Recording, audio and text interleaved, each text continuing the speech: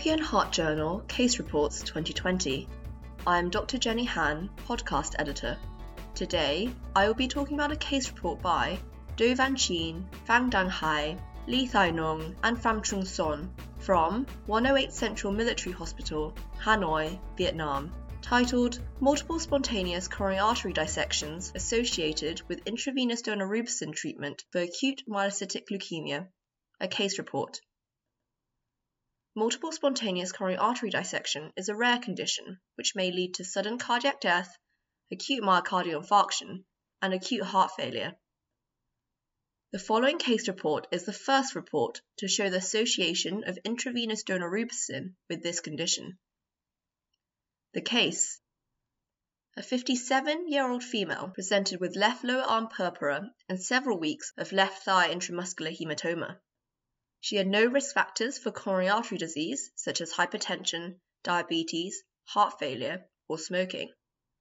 She was diagnosed with AML, acute myeloid leukemia, type M3, and had a first cycle of chemotherapy with cytarabine and tretinoin.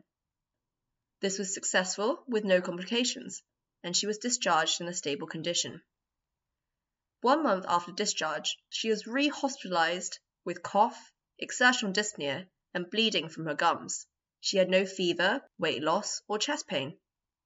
Examination revealed scattered subcutaneous purpura, heart rate of 110 beats per minute, blood pressure of 120/70 mm of mercury, and no murmurs. Admission chest x-ray showed clear lung fields. Full blood count showed anemia, thrombocytopenia, and significant leukocytosis with 86.1% neutrophils. She therefore had a second cycle of chemotherapy with intravenous daunorubicin and cytarabine. Immediately after the infusion, she reported fatigue, acute dyspnea, and heavy chest pain. Examination revealed wheezing, coarse respiratory crackles, and tachycardia with a heart rate between 100 to 150 beats per minute. Her blood pressure dropped to 100/60 mm of mercury. Oxygen saturations dropped from 95% to 73%, despite 15 litres per minute of oxygen therapy. D-dimer was 5 times the upper limit. Prothrombin was 61%, and fibrinogen was 1.04 grams per litre. She was found to be in type 2 respiratory failure on arterial blood gas, with PaO2 of 54 mm of mercury, PaCO2 of 52 mm of mercury, and acidosis, with pH 7.23. She was therefore intubated and transferred to the intensive care unit for mechanical ventilation. Chest x-ray now showed bilateral ground glass opacity reflecting fluid filling the alveolar spaces. 12-lead ECG showed 2 to 4 mm ST segment elevation in leads V2 to V6, 1, and ABL. Transthoracic echocardiogram showed left ventricular ejection fraction of 50%, apical and septal hypokinesia, and pulmonary arterial pressure of 48 mm of mercury. Due to suspicion of STEMI, ST elevation myocardial infarction, she was transferred to the catheterization laboratory. Diagnostic angiograms showed multiple coronary dissections in the mid-left anterior descending artery and mid-left circumflex artery. Unfortunately, there was sudden loss of output, and she died after unsuccessful resuscitation. Discussion. In order to discuss this interesting case report, I will first provide an overview of SCAD, spontaneous coronary artery dissection. This is characterized by spontaneous intramuscular hematoma development in the coronary artery wall, leading to the creation of a false lumen and compression of the true lumen. The exact pathophysiology is unknown, and theories include disruption of the intima from the inside or vasovasorum hemorrhage into the tunica media from the outside. Patients usually present with NSTEMI or STEMI. There are a small proportion present with ventricular arrhythmia. The most common clinical symptom is chest pain, and patients may also present with nausea and vomiting, sweating, dyspnea, and back pain. Predisposing conditions include fibromuscular dysplasia, pregnancy, multiparity, hereditary arteriopathy, connective tissue disorders, exogenous hormonal therapy, systemic inflammatory diseases, migraine headaches, and coronary spasms. It was once considered a very rare disease, but the adoption of high-sensitivity cardiac biomarkers and intracoronary imaging has shown that the incidence is higher than previously thought, with a French study reporting SCAD in 36% of women under 60 with ACS and one or fewer conventional cardiovascular risk factors.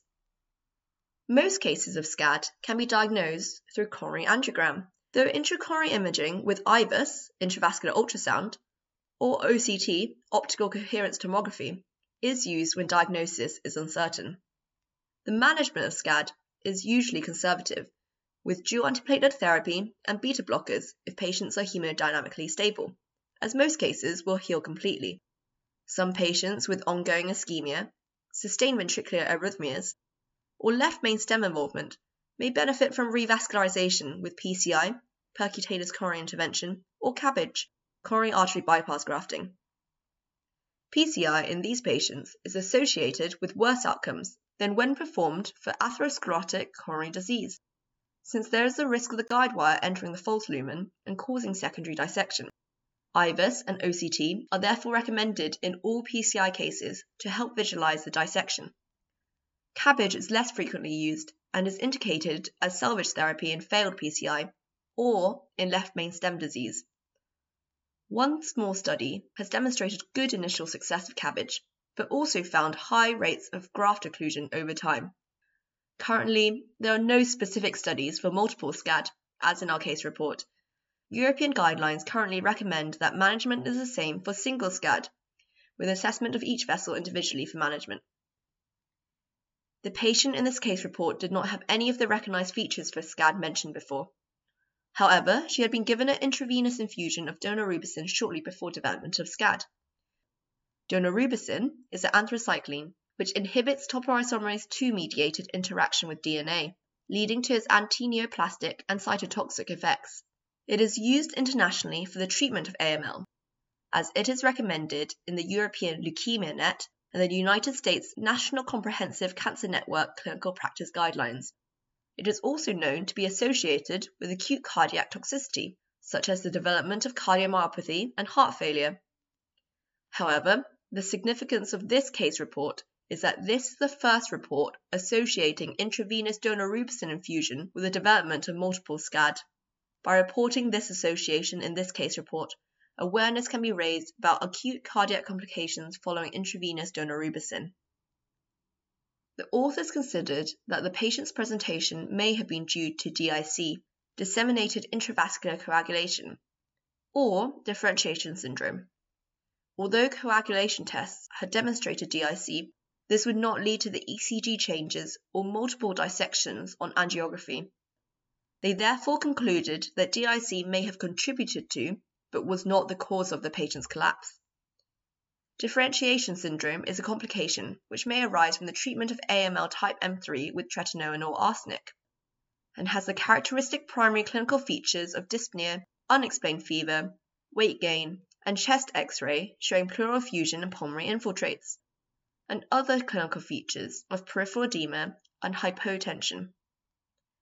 This patient did not have any of the previous symptoms, and initial chest X-ray was clear, so is therefore less likely differentiation syndrome caused this presentation. In conclusion, the authors have highlighted the following learning points. Multiple SCAD is a rare condition which can cause fatal consequences such as sudden cardiac death, acute myocardial infarction, and acute heart failure.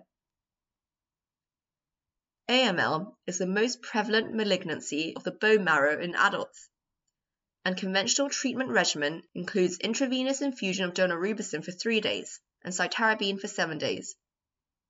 It is essential to recognize the cardiac complications following intravenous daunorubicin administration for AML, such as multiple coronary dissections. Thank you to the authors of this case report for highlighting this fascinating case for us, and thank you for listening to European Heart Journal Case Reports podcast. References used to create this podcast and the original case report are available online. Visit academic.oup.com/ehjcr for other interesting case reports. Music is Computer by Stage Shirt.